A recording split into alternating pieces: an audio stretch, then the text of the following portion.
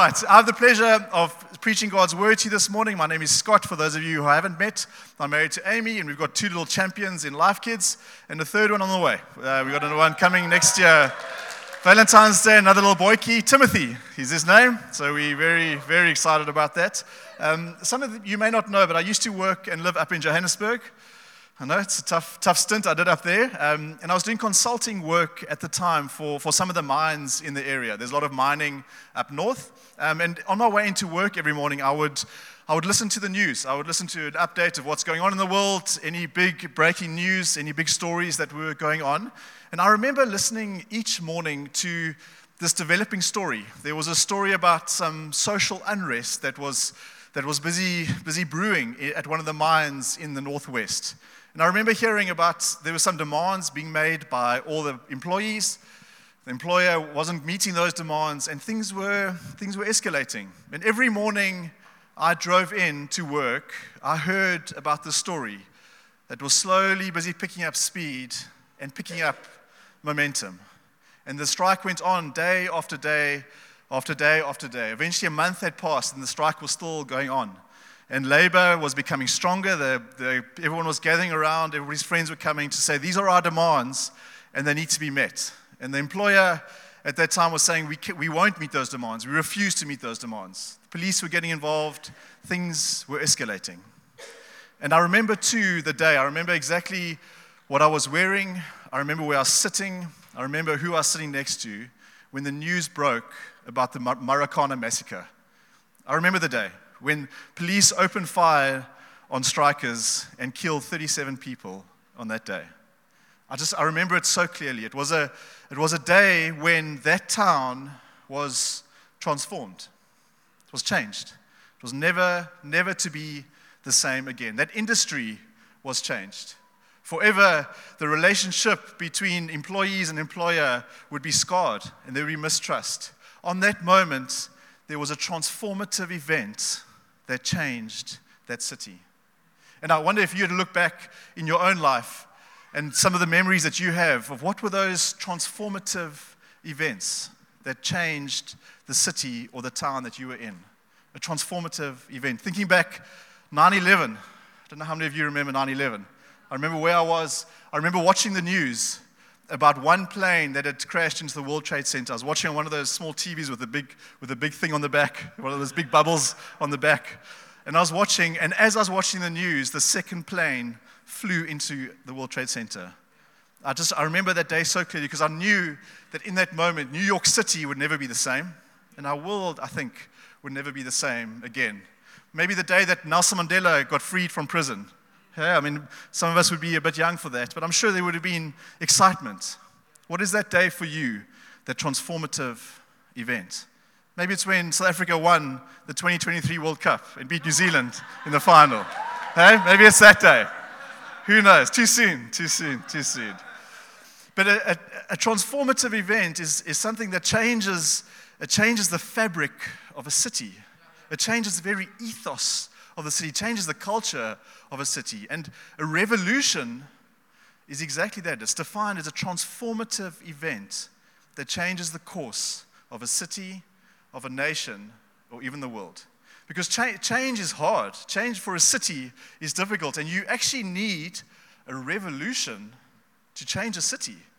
It's not going to happen by accident. It's going to happen when there's a revolution, when there's a transformative event that changes our city. And we've been busy with a preaching series called We the Church. We the Church. And it's been about what does it look like to be the church in our city? What does it look like to be the church in our city? And this morning, I want to preach on how to change a city. How do you change a city? It's one thing being a church. It's one thing being a group of believers. But how do you actually change a city? Because if I think about my own life, I don't dream about having lots of money, genuinely. I don't dream about being famous. Okay, maybe that one a little bit, but not all the time. But I dream about being part of a revolution. I dream about being part of a social movement that changes a city, that changes the social fabric of a city. That's what I dream about, is being part of something so remarkable, so crazy, so absurd, that a city is turned on its head through what I was a part of. And how do we do that? So let's jump in. We're going to ask that this morning. Let's pray. Jesus, we pray you'd be with us. Would you change us this morning? Would you shape us? We open our hearts, our eyes, our ears to your word, Lord. Would you shake us this morning in Jesus' precious name? Amen. Amen. Let's turn in our Bibles to Acts 19. And while you turn there, this is a text about Paul's ministry in Ephesus. Paul is ministering in Ephesus. You can turn by your Bible. Well done, Fee, for bringing the hard copy. Anybody else? I see some other hard copies here in the front row. Good job. But use your phone. You're welcome to turn. You can look at the screen behind me, and let's read the text together. It says, God did extraordinary miracles through Paul, so that when the handkerchiefs or aprons that had touched his skin were brought to the sick, their diseases left them, and the evil spirits came out of them. Then some itinerant Jewish exorcists, itinerant, I don't know what that meant. I was going to ask Aiden, but I just Googled it. And basically what it means, just roaming guys. They were cruising around, going from city to city, tried to use the name of the Lord Jesus over those who had evil spirits, saying, I adjure you by the Jesus whom Paul proclaims. The 7 sons of Jewish high priest named Sceva were doing this. But the evil spirit said to them in reply, Jesus I know, and Paul I know, but who are you? Then the man with the evil spirit leapt on them, mastered them, and so overpowered them that they fled from the house naked and wounded. When this became known to all residents of Ephesus, both Jews and Greeks, everyone was awestruck, and the name of the Lord was praised. Also, many of those who became believers confessed and disclosed their practices. A number of those who practiced magic collected their books and burned them publicly. When the value of these books was calculated, it was found to be 50,000 silver coins. So the word of the Lord grew mightily and prevailed. There's a lot going on there. We've got handkerchiefs. For those of you who don't know what a handkerchief is, it's basically a piece of cloth that you put in your pocket in the morning, and then you blow your nose with it, and then you put it back in your pocket, and then after a while, you take it out of your pocket again and blow your nose into that same hanky. It's like a germ fest in your pocket, basically. For those of you who don't know, my granddad used to have one. I thought it was so gross. But anyway, these hankies were on fire at that time. We've got the sons of Sceva who were basically running around, got beaten by a man that was possessed, and ran out of the town beaten and naked. That's the text. That's what it said. And all of the believers also coming together and making one big fire in the city center and burning a whole bunch of stuff. There's a lot going on here. But that passage that I read, it lands with this sentence. It says, so the word of the Lord grew mightily and prevailed. Grew mightily and prevailed. And we're talking about a city of Ephesus. And if I describe Ephesus to you, it's going to sound a lot like somewhere that all of you would know. Ephesus was a lot like Cape Town, in all honesty. The challenges of those days, the things that they were wrestling with in that city is a lot like what the challenges of Cape Town. They were manic about money. They were manic about making money and holding on to the money that they made. They would do anything to get rich and to stay rich. They were all about a city of indulgence. Good food, good wine, all indulgences and pleasure that you could imagine were on offer to you. There was very little talk of consequences. If you felt like it, you go do it. In whatever way that you could imagine, it was a city of indulgence. It was also a city of worship, that people would worship whatever God that they saw fit. There were literally thousands of gods that were on offer. And whatever your preference was, or whatever you felt like aligned with your belief and your current theology, you could go and worship that God. Sound familiar? And yet in the city of Ephesus, there was a church probably not too dissimilar to Life Changes Century City. And commentators speak about that church as being the hub of Christianity for all of Asia. A small church in the town of Ephesus was so instrumental in the spreading of God's word that they call it the hub of Christianity for an entire continent. Imagine that. Imagine Life Changes Century City gets described as the hub of Christianity for all of Africa. Imagine that, eh? How cool is that to have a title that God was doing something so profound with a little church in the city of Ephesus that God's word was spread throughout an entire continent. And that gets me excited. It was through that church that the city of Ephesus was changed. There was a revolution. And we're looking this morning at what that meant. How did they do it? How did a small church of believers that were committed to the Lord and the preaching of His word turn a city on its head? Because that's something that I want to be a part of. And if I look at the text, I think that there are two steps to cause a revolution. There are two steps to cause a revolution. If you read from Acts 19, verse 8 to 10, it says, he entered, this is Paul, entered the synagogue, and for 3 months he spoke out boldly and argued persuasively about the kingdom of God. When some stubbornly refused to believe and spoke evil of the way before the congregation, he left them, taking the disciples with him, and argued daily in the lecture hall of Tyrannus. This continued for 2 years, so that all the residents of Asia, both Jews and Greeks, heard the word of the Lord. Paul comes into Ephesus, and for 2 years, he preaches. He preaches. He speaks God's word in a setting like this. Would be probably one type of forum that he would speak. He spoke it in the town halls. He spoke it in public gatherings. He spoke it in such a way that everybody in that region heard the word of the Lord. And what it says too is that there was resistance to what he was saying. Some people believed, others didn't. But he continued to faithfully preach God's word. He continued to preach God's word. And as he did this, people came to know the Lord, and things started happening in the city. You just imagine, as I drove into work, and you can hear that there's rumblings of a movement. There's something happening, and that would have been the case too in that town. There would be rumblings of a movement. There's miracles happening. There's people that are coming to know Jesus. There's miracles. People are getting healed. People are getting filled with the Spirit. And Paul continues to preach God's word. He continues to preach Christ as the only authority, Jesus as the only one who saves.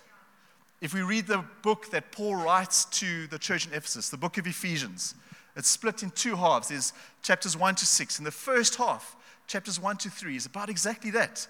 It's about Jesus as the one who saves us into God's family, as Jesus, our only authority over heaven and earth, the one that we bow down to. It is Jesus over all. And Paul is preaching. Paul's doing his thing. Paul's convicted. He knows exactly what he's saying. And then these sons of Sceva, these roamers, they come in. And they would be familiar with worship. Worship was a common practice in that city. And their thinking was, how can we use what Paul is preaching? How can we use the name of Jesus for our own benefit? How can we manipulate the name of Jesus for our benefit? This is a cool party trick. This is one of 5,000 other gods that we have access to, the name of Jesus. And they go to a demon-possessed man and they say to him, they try and cast out that demon in the name of Jesus. And the demon responds rightfully because he knows about authority. He says, Paul I know, and Jesus I know, but who are you? And it's just, there's this revelation in that moment from them as they get beaten and thrown out naked out of the city. There's a revelation of Jesus Christ in that moment, the authority of Jesus Christ. And it says this in Acts 19, verse 17. It says, when this became known to all residents in Ephesus, both Jews and Greeks, everyone was awestruck, and the name of the Lord Jesus was praised. It's just there's this moment of revelation with the church as these sons of Sceva are getting kicked out of town to realize that Jesus has the authority of all. That it's not about some party trick. It's not about something, another God that we can serve. It's that Jesus Christ has the final say. Jesus Christ has the final authority in our lives. And that's an incredibly profound moment. Step one for revolution, in my understanding of this text, is a revelation of Jesus Christ. A revelation of Jesus Christ. And then we go on to step 2. It says Acts 19, verse 18 to 20. It says, also, many of those who became believers confessed and disclosed their practices. A number of those who practiced magic collected their books and burned them publicly. And when the value of these books was collected, it came to 50,000 silver coins. So the word of the Lord grew mightily and prevailed. And actually, if we look at the story, there was this bubbling in the city. There was things moving, there were things shaking, there were things that were on the go But it wasn't until this final step 2, that there was a revolution in that city. A revolution. And you know what that trigger was? It was as people were so awestruck by Jesus, so understood his rule and reign over their lives, that sunk in so deep, so sense of conviction. You know what they did? They went home, they kicked down all the doors, and they took all of the lesser things into the city center, into the light, and they burned them in a fire there. All of the idols, all of their magic books, all of their everything else that wasn't under the authority and the lordship of Jesus Christ, they brought those things out of the woodwork into the city center, and they burnt it. And if we look at this text, the moment that revolution started in that city, the moment that there was an uproar, that there was protests, that the city was changed, it was the moment that they brought those magic books and those idols into the city center and they burnt them. I ran the Cape Town Marathon last week. No, correction, I ran the first half and I walked the second half of the Cape Town Marathon last week. And when we were going through one of the parts, there was protest action in one of the areas of our city. And it was probably 150, 200 people that got together and felt like we need to protest. We need to wake up early on a Sunday morning. We need to get dressed up. We need to make boards. We need a loud halo, and we are going to protest. Some people felt strongly enough to protest something on a Sunday morning when they could be doing something else. And a protest can be quite a scary thing as people gather around to voice an issue, to voice a concern, to voice their view on something.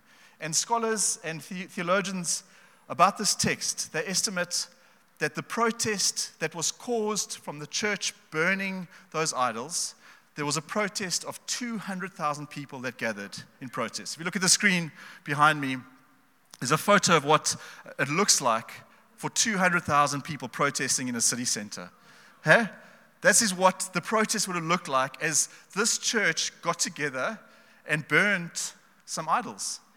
Got together and responded to the revelation of Jesus Christ in their lives. Because if we look at the book of Ephesians, it's so beautifully written. Chapters 1, verse 3, the commentators say it's written as though from the stars. It's written up here. Paul writes up here. And chapters 4, verse 6, it's written in the dirt. It's written in the dirt. It's basically saying, so you have a revelation of Jesus. As you receive that revelation in 1 verse 3, it's split by one word.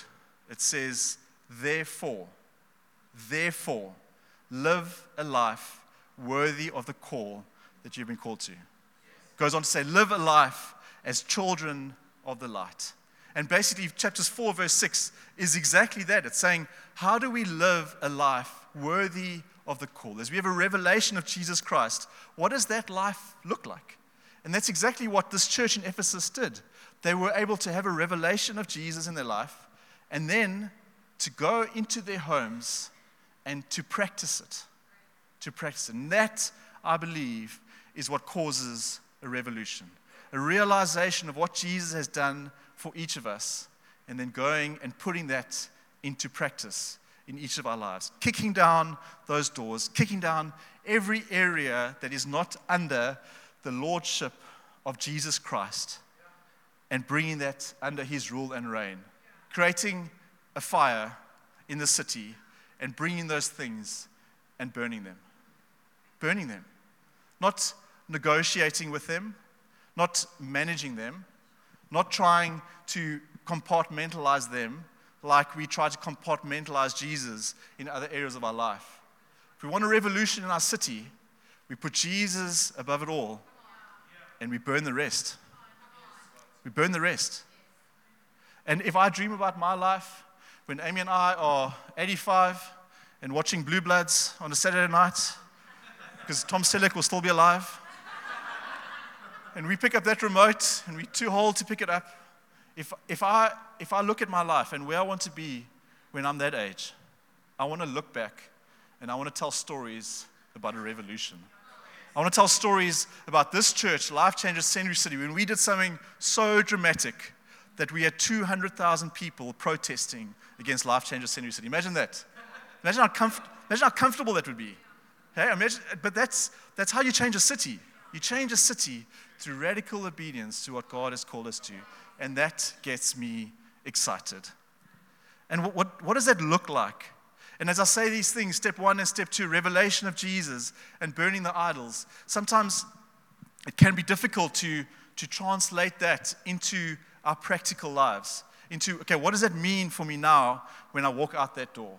And I want to just give you practical, real examples that I've seen and in my own life of what it means to have a revelation of Jesus and what it means to burn those idols.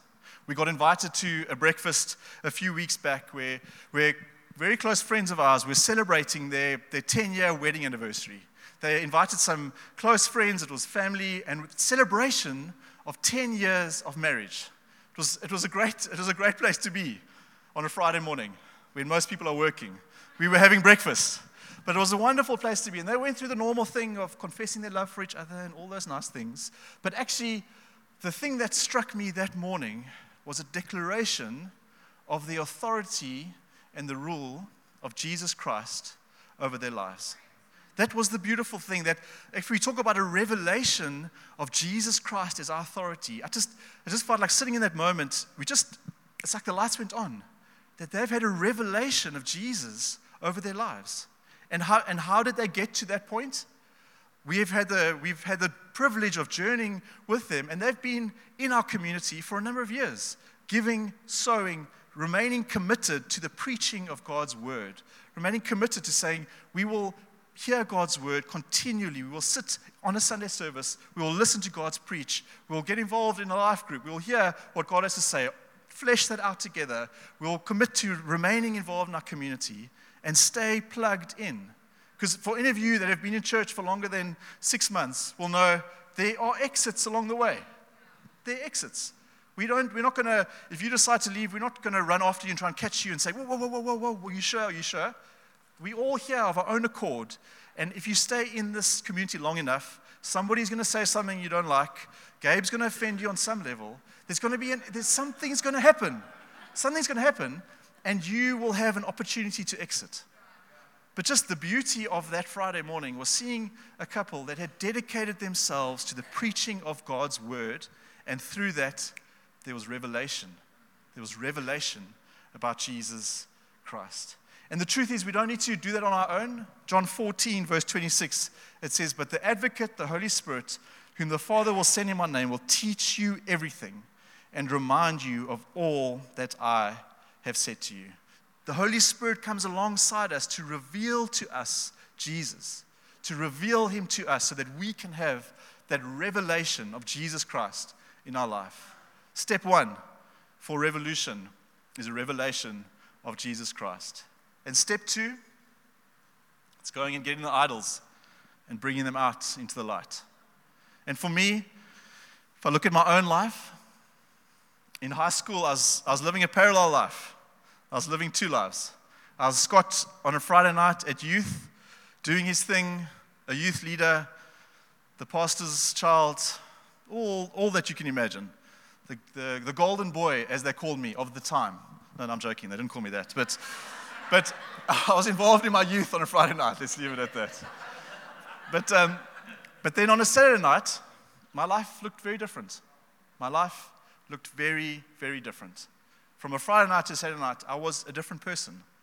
And this came to a head at my 21st birthday party, where I decided I would invite both group of friends to the same party. Schoolboy era. My parents were there also, so I had both groups of friends and my parents, all in a confined space. And I also asked a representative from each group to say a speech about me, as one does at a 21st. The Friday night crew got up, it was very special, talking about me and all of the good things and the attributes that I had. And then the other group of friends got up and told a completely different story of who I was. And I just remember in that moment, it felt like they were talking about 2 different people. My dad looked at me and shook his head. My mom cried. And it was a tough night. It really was. All my Christian friends went to bed early. All my other friends woke up in the kitchen, half drunk in the morning at 4 o'clock. And there was this clash of wills as I was caught in the middle of living a double life. It's the truth of it. And that came to a head. With the revelation of Jesus in my life, I had to make a change. And it was a change that cost me something. There was 2 friends who I love dearly, and we've got memories for days, and I have the best time when I'm with them. But I just knew at that 21st party, I knew I can't keep doing what I'm doing. And those relationships, those friendships, I had to literally take them into the city center, put some paraffin on, set them alight, and watch them burn. I had to say goodbye to 2 friends that I had invested a lot with. We had shared a lot of memories, but I just knew, and it was right for me, I knew that if I was going to be called into all that God had for me, that could not continue the way it was. And if they estimate the church in Ephesus, all those idols and all what they brought in their house, it was worth over R1 million, what they brought into the city center that day. It cost them something. It cost them something. And those relationships, those friendships that I invested in, I knew it was right for me. You would have your own idols to bring into the city center. But I knew it was right for me that those needed to be burnt. And I think that's how we start a revolution. It's through obedience to God in every single area of our life. Not in the selected areas that we choose to bring into the light. It's in every single area of our life. And as we do that, I genuinely believe we can turn the city on its head. Let's stand. I would like to pray for us this morning. I'd like to pray for us. Because I think as I speak to you this morning, maybe you're just so desperate for revelation of Jesus. You just feel like there's so much noise in your head. There's so many competing priorities. I don't even know how to get through the week. And now you're talking about a revelation of Jesus. I want to pray this morning for us that there would be a revelation of Jesus in each of our lives. And now I want to pray too for courage. I want to pray for courage because, you know what? It sucks. Having those conversations with people you love and people you care about and people that you know you need to make a change in your life and do something different, it sucks. And it costs something to you and it costs something to them. And it's hard. And when you watch those things burn in the city center and watch them really burn, not being managed, not being put in a compartment, not being closed in a back door for something for later, when you watch those things really burn, it hurts. But you know what the reality is that my life would not be in the same place it is today if I didn't set those things alight. And I would not be married to Amy. I would not have the kids that I do. I would not be in the position that I am. I would not be where I am today if I didn't properly set those things alight. And I want to pray for courage this morning because it's hard and it's not easy. But I think if we want to see revolution, I think we need to have the courage to make those calls. So Jesus, I lift up each and every person this morning. And I pray firstly for a revelation of Jesus. Jesus, would you come and reveal yourself to each person? As the Holy Spirit comes and reveals Jesus to each person with the authority and the rule and the reign on each person's life, that you are above it all, would that drop deep within them? As it says in the text, that we would be awestruck, Jesus. We'd be awestruck with you and worship you, our King. And I pray too that as we reach that revelation, as it sinks within us, as it goes deep within our soul, that we would be able to come out of that and live as children of the light. Bring out those idols, bring out those magic books, bring out whatever is hiding in the work. Bring that out into the light and set fire to all that is not under the lordship of Jesus Christ. We pray these things in your precious and holy name. Amen.